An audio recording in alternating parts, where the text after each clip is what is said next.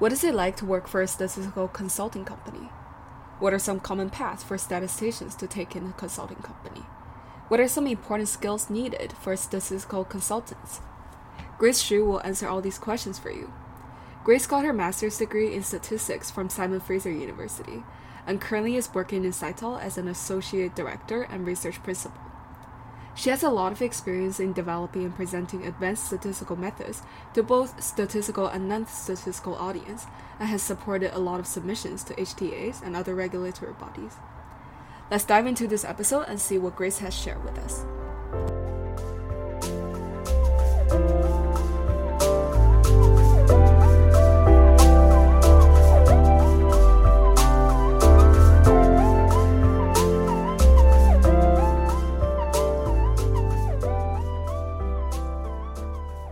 Welcome, Grace, to Biostatistics Podcast. It's great to have you with us here. Thank you.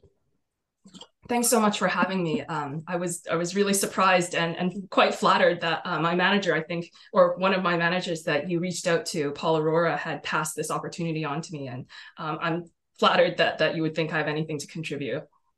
Of course, I mean, anything is valuable insight, right? So with that being said, can you tell us a little bit about your background and how you became interested in biostatistics? So my answer is not going to be, I think, terribly useful, but perhaps is a bit more realistic in that I wasn't at all throughout school, be it through undergrad or through grad school. It was a complete accident that I landed in biostatistics consulting. And that was just due to being completely unaware of the options that were out there. And in fact, I had to correct some misconceptions that I had as well. So consulting, I think, is something that you are exposed to quite early on if you're in statistics, which I started out in pure math in undergrad, and then having realized that I probably was not going to be making waves in the mathematical community. I did all right, but that's all I can claim to. I think very naturally made the transition towards statistics, found I quite liked it. But I was told these horror stories from my grad seniors and other PhD students about either themselves personally or their friends who were working in biostatistics, at least in Vancouver, in which they had the most common job it seemed to be was in hospitals at that time, in which you're working as a statistician, and the kind of work that you do there tended to be, again, quite traditional statistics, in the sense that it was a lot of sort of running hypothesis tests, things like that. And the scariest part of that was that the pay did not seem to make the living wage cut, was on contract, no benefits. And hearing horror stories like that, the sort of practical side of me, which I too try to indulge and listen to, it was absolutely terrifying, right? You can't, even back then, Vancouver, you cannot be having like a below 40,000 a year contract job and feel any kind of secure. So starting from undergrad, I had this misconception. I knew consulting was a thing and in fact really enjoyed it. So going into grad school, I had wanted a chance to understand whether I wanted to stay in academia, because it was a very real possibility for me to want to do a doctorate degree. But I was very, very interested in consulting, having had exposure to it in undergrad already. And I continued to like it a lot in grad school as well. So the industry possibility was always something of interest, but the biostats side, absolutely not. So I ended up taking 0 biostats courses, actively avoided it, actively found a supervisor who also did not do any of that. And it only happened by chance that one of his past PhD students had a job posting circulating around the department, and she was looking for people to join her workplace. She's working in biostats. And she described, in the brief description, I remember she was talking about simulation and adaptive trials. And firstly, that was of interest because it felt like something fresh and new, certainly not the kind of scary situation I'd heard about and was scared of. And also this particular student, I'd studied her work before. I really trusted my supervisor's judgment in student or I hope so, at least, or I'd be shooting myself in the foot.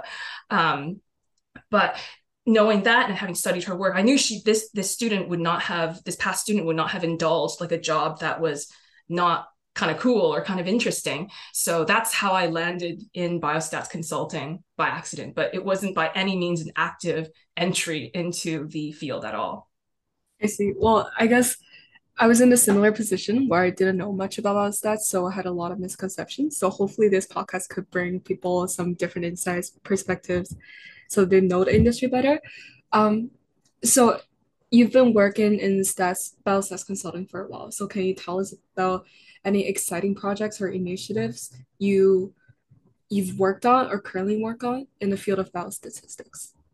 For sure, for sure. And yeah, I'd like to say that I'm so glad you're doing this because I would have greatly benefited, and I wonder if a lot of my classmates would have as well, because this information just wasn't knowledge of this industry was just not available really at all. We had really lovely biostatistics professors, and I've heard good things about the classes, but in terms of how they're truly used and applied, um, I really didn't have excuse me, I really didn't have any kind of a strong idea of what that would entail. Thank you, thank you. That's great to hear. I'm so sorry about that. My voice is starting to go already by oh my gosh, before 12 on a Friday. So Okay. interesting projects. So I work a lot in the real world evidence space. So what that really just translates into is I work with a lot of observational data, not just clinical trial data. The company that I work for does biostatistics consulting, but there's several different departments, and the one I'm in is very geared towards very specifically this space here. And then narrowing down a little further, more recently, I've been doing a lot of work in comparative effectiveness using observational data or real world data, as we call it, and supporting sort of formal submissions, whether it's to regulatory or health technology assessments. And what that really means is, for example, adding indications, adding labeling, and going to these various countries and saying, hey, my drug is great, or it's better than these drugs that you currently have, or it's great in this particular line of treatment. And so a lot of the time, the motivation comes from, it's very practical. That's what I enjoy about it, is that you have, of course, the gold standard still these days being a head-to-head randomized clinical trial, but that's just not practical from a monetary standpoint, or even from of drugs even existing out there, or if you're talking about rare diseases where you have a very small available size population to work with, you cannot make all the comparisons that you need. And that's where the observational data comes in. I really think that it's an area where even if you don't like it, you're going to have to work with it. So that basic kind of setup for it makes it really enjoyable for me. So what that translates into, though, is, of course, with observational data, you're going to have a lot of problems with it, a lot of imperfections, such as missing data or variables being unmeasured or mismeasured.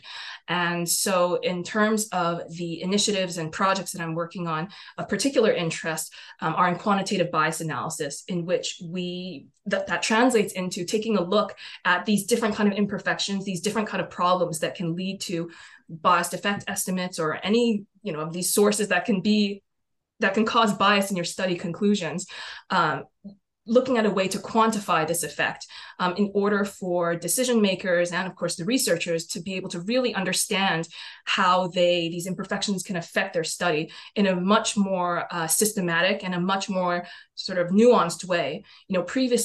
As statisticians, I think we all agree that for something like the p-value, it's terrible, right? It makes everything a binary decision. It collapses down so much of the information that you have about is there a problem with the power? Is it that the sample size wasn't sufficient? Is this the truth behind whether a treatment is working well or not? It's just terrible when you collapse it down that way.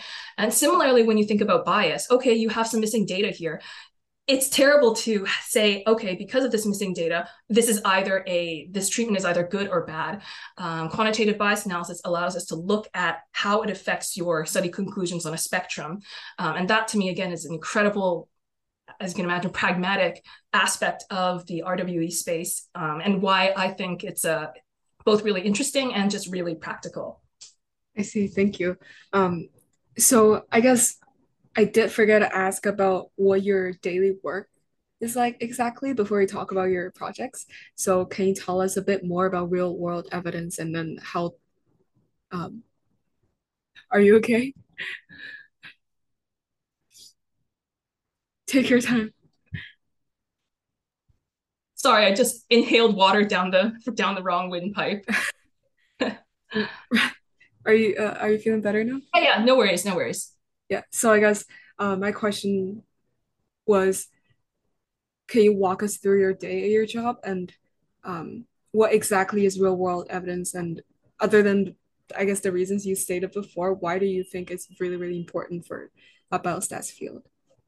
Sure. So a typical day for me, so being based on the West Coast, and my company, and I think very common for biostatistics consulting these days, even pre-COVID, it's quite international. So I have colleagues, in on the same West Coast as myself, on the East Coast, as well as in Europe, and we have some of our colleagues even all the way in India as well, and apparently someone in Australia these days. So because of that, because of my positioning in time zones, most of my morning is calls and meetings, and they're of course virtual by necessity.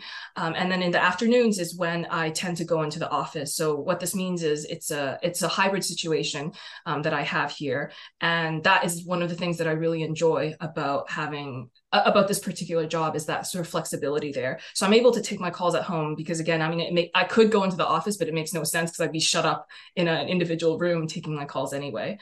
I will say that this kind of day is not very reflective of how my day used to look like when I was in a purely technical role. Back then, I would have much fewer calls and be much more focused on, of course, the implementation in R, which is what our department uses for our work. I see. So you're saying you switched from the technical role to right now the more communication centered role. And so yeah, so I think again, I can't at all speak for all biostatistics consulting, but one of the advantages of our company, and I swear no one is paying me anything to say it, but I think one of the strongest points about our company is that it does allow flexibility in terms of that role shift, I would say, in a sense that eventually one day you're going to have to make a choice. And of course, I'm coming from the perspective of a statistician who started out purely technical. You have the choice of having more of a client-facing role, being involved more on the business development side and project management side of things, if that is of interest for you as you go along. So currently, I'm still occupying. I'm sort of have a foot straddling both sides because I do really enjoy still being more deeply involved in projects. But on the other hand, I found very, very early, actually, within the first month, really, of joining my company, which I was very lucky to join a super, super small consulting group at the time, so not my current company. And the advantage of that is it was a very flat hierarchy, and I got exposure to the different kind of roles a lot more just by necessity because there were only so many people there. And I found within the first month, and I wonder if it's similar for other people in the space, that, oh, actually, I have a lot of interest in the sort of client-facing side of things, as well as, still having a foot in the technical side. Because I think it's a big benefit to be able to bring that into the project management and the business development side as well. I see. That's very interesting. I guess can you tell us a little bit more about what are some possible roles for statisticians in a consulting company? For sure. So for these days, you're starting to see more and more real world evidence departments. So to loop back and answer your question a little bit more, to expand on that, I think I'm not the only one who sees the value of real world evidence. And again, it's not just even the value, it's that at some point you're not going to have a choice, right? Especially in rare diseases, if nothing else. And in those cases, and because of that, you're starting to see a lot of big pharma start to have their own dedicated RWE departments as well, not just in consulting. And so that, I think, is a signal, right, that this is going to at least continue on. I mean, I don't know how much expansion there will be, but at the very least, I don't think it's going anywhere at all, at least from what I could tell. So what does that mean for roles? At the very least for RWE, I know that, for many, many, many years, sort of the industry standard was SAS. First of all, I'm very biased against it. I think it's a horrible language to work with. In fairness, I'm not at all experienced in it, but I've seen the code. I have a vague sense of how it works. I absolutely hate it. And I think it's for RWE specifically, it's not good for that, because you can imagine working with observational data, you have a lot of data wrangling involved, and that's actually a huge proportion of it. So for RWE specifically, if you have any interest in what I described, the R is a sort of key component to that, and all of us statisticians have have some level of strength in that.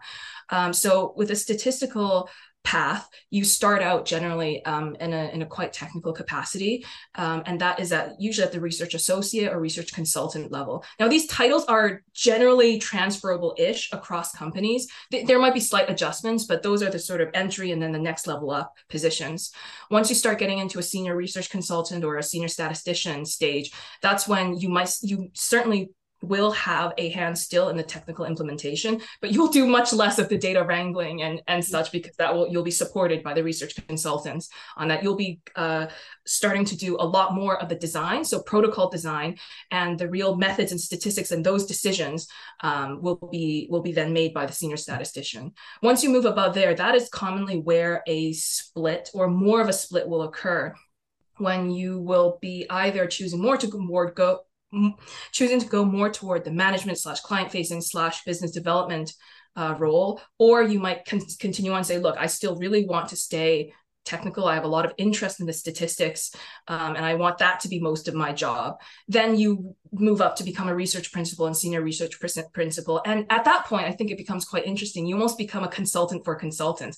And it's absolutely crucial for, I think, all strong consultant departments to have a few of those people. And their value then becomes, often they're not just stuck on, 2 or 3 projects, which I think is the most that as an SRC that I could handle at once before my brain would explode. But as a research principal or senior research principal, you might be consulted by a lot of different, project managers or statisticians on those projects for particularly complex or tricky questions that they're unsure of. And of course, sometimes they will still occupy a big role on a project, but that's how, generally speaking, that a statistician can enter or work in a consulting space. I see. That's very interesting. Thank you for telling us more about the consulting industry. Yeah, no worries. The thing is, right, there's other areas in biostats consulting that I'm much less familiar with. So there's something called functional services programming, or FSP, or something. Clearly, I do not have strong knowledge here, but an FSP department is very common. And in short, what that is you're a statistician that is often attached very strongly to a particular client. And so you're almost like a statistician for hire, and you work more with their team than you almost would with the colleagues within your department, which brings me to I think that distinction there is in RWE, or at least I found in ours, I really enjoy the sort of team camaraderie and how much I get to work with my colleagues from project to project. So there's a bit of a distinction there. If you're an FSP statistician, again, you tend to be it's like a statistician for hire situation. Of course, there's also clinical trial programming work that you can do. That is working a lot with SAS. You can't get away just because of certain standards. And in fairness, I think it is very suited for clinical trial data. That is when, if you enjoy SAS programming, you really enjoy working with clinical trial data, you can be a SAS programmer as well, and work with clinical trials. Right, that's fair. That's a very, very nice overview for all the possible jobs.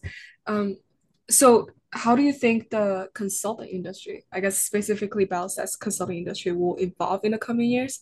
And what are some new developments or innovations or tools do you see in the future? So, not to beat a dead horse over and over again, but I think, of course, real world evidence is where a lot of things are at. However, again, to use it properly and to have decision makers, so I'm talking regulators and HTA agencies, to really start to trust and understand how it can be used to the best effect and again, reliably, how to handle those data imperfections, how to handle all those sources of bias and reliability and interpretation and standards. All those things are, I think, on the forefront of what's going to be evolving in the coming years. And apart from that, and this is just my wild speculation, I think we're already starting to see things like natural language processing, the way data cleaning is handled, and just really the fundamentals of data collection and processing. I think, or rather, I hope there will be a lot of evolution and development. The reason being is, to this day, I think what was a big surprise is, to this day, it's not great. A lot of existing data sets, there's a lot of problems with it. And I just went on and on about, be strong in R so that you can, and there's a lot of data cleaning involved. That's often like most of a project, just getting that data in a state where it's analysis ready. So the hope is that if, the back end of that improves, that process of collection, how it's handled for, at the data vendor step is improved, then for us, the job becomes much easier as well. And lastly, I think the development, and this is more of a general concern than anything else, is sort of the misinformation and disinformation that I think might become rather a much bigger problem even than it might be right now, specifically in the sort of health sciences. So anything, I think we've all had that experience where we read like very legit looking articles, and you find that actually no, everything factually about that they claim are facts are not actually the case. It's poorly researched. There are problems with it. But as we all know, with ChatGPT and other similar systems, Bard and such, it's so easy, ridiculously easy to generate an article that seems so legitimate. And the scariest part is because myself and my colleagues have played around with it just to see the extent to which it can be used. The scariest part is it will make up references. And I think people know that, right? People know that it doesn't check facts, but it will make up very convincing things that might be based on fact or might be completely incorrect. And I can imagine people, whether knowingly or unknowingly, just taking advantage of this system. And because it's so easy to do so now, you can generate like a blog with 200 posts of absolute nonsense, within days. And that's, I think, quite scary to think about. Right. But I guess other than it being a risk, how do you see the industry will deal with this problem? I have no answers for how to deal with the problem.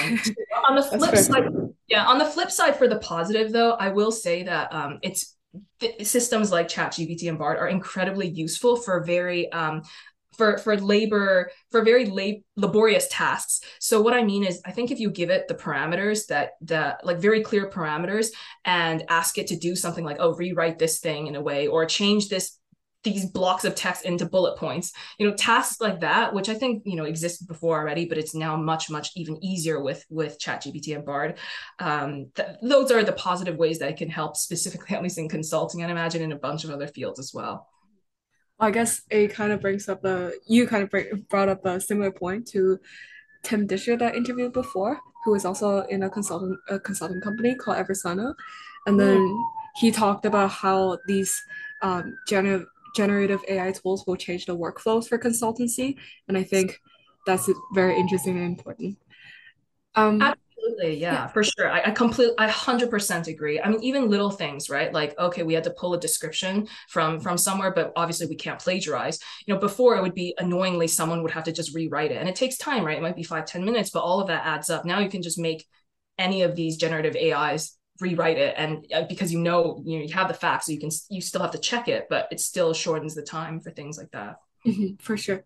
And I guess my next question is, biostats is a very collaborative field, and you must have crossed paths with a lot of individuals in the workplace. And then, of course, as a consultant, you work with a lot of communication side. So, what are some skills and traits of an individual that make you think that's the kind of person you want to work with? So this is a subject near and dear to my heart, especially when I started to participate in hiring as well, because I think before, I had some of these ideas, but some traits really stood out when I was the one who had to conduct the interviews and make decisions about, is this candidate someone we want on our team? So generally speaking, I think, I've been talking a lot about the perspective from a statistician and from the technical perspective, because that is where I come from. And I don't want to, pass on misinformation myself.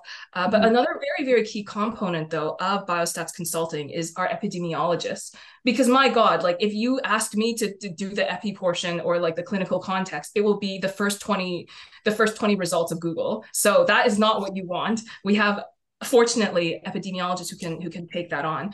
But specific subject matter aside, the sort of soft skills I think are incredibly important for consulting, whether you're in a technical capacity or in a more client-facing or project management capacity.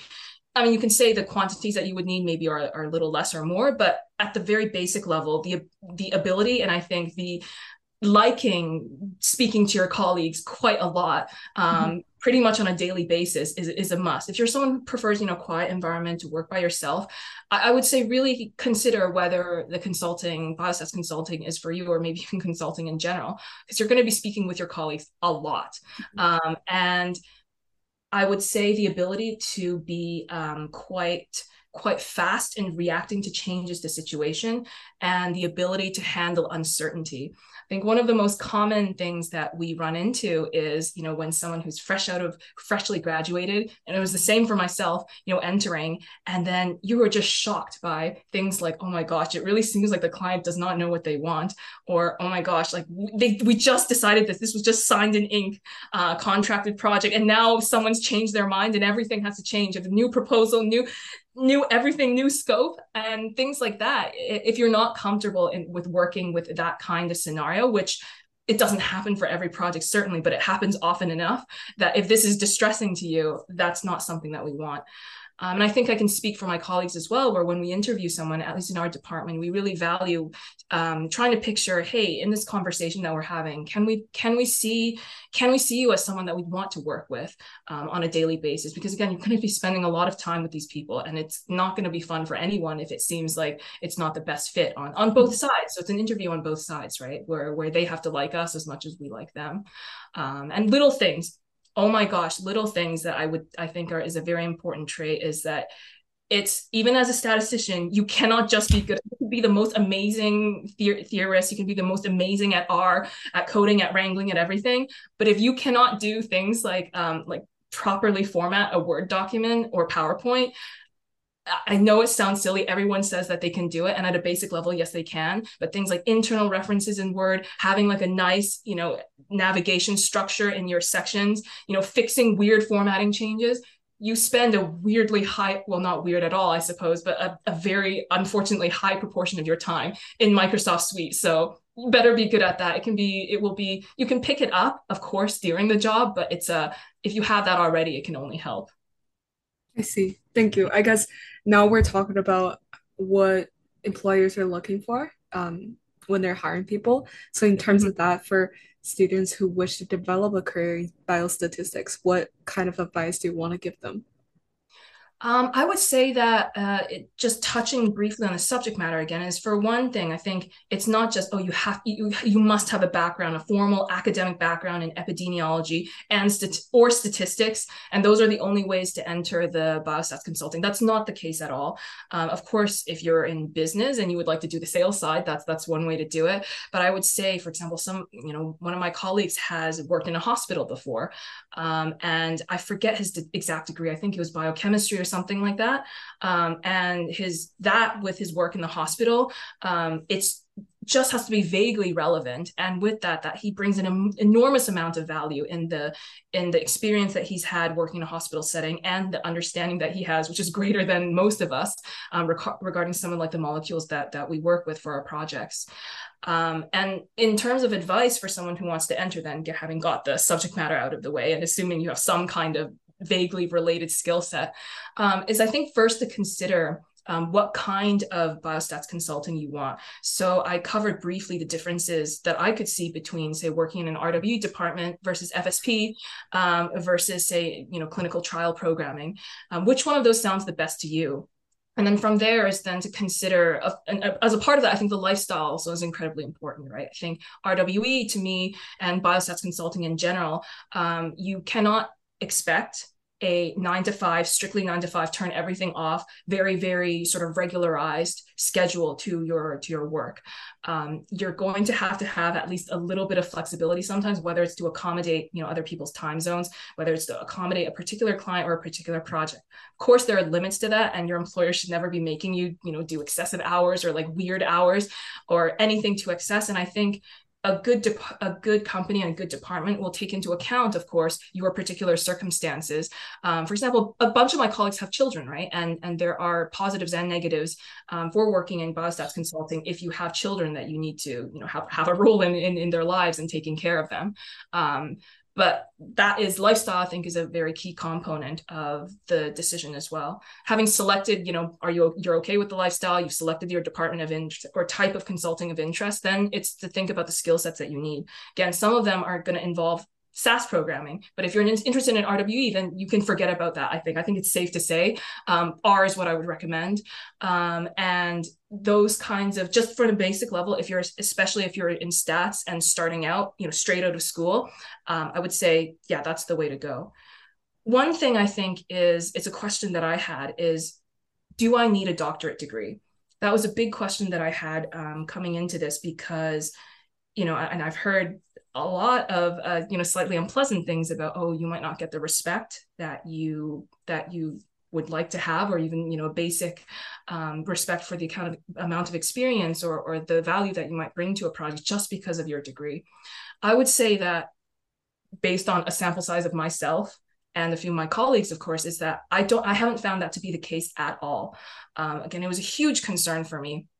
And I think the pattern has been that, generally speaking, the people that you end up working with are all very smart people and all almost universally quite nice people. And what that translates into is that people like that are going to judge the kind of experience that you have and not the degree that you have.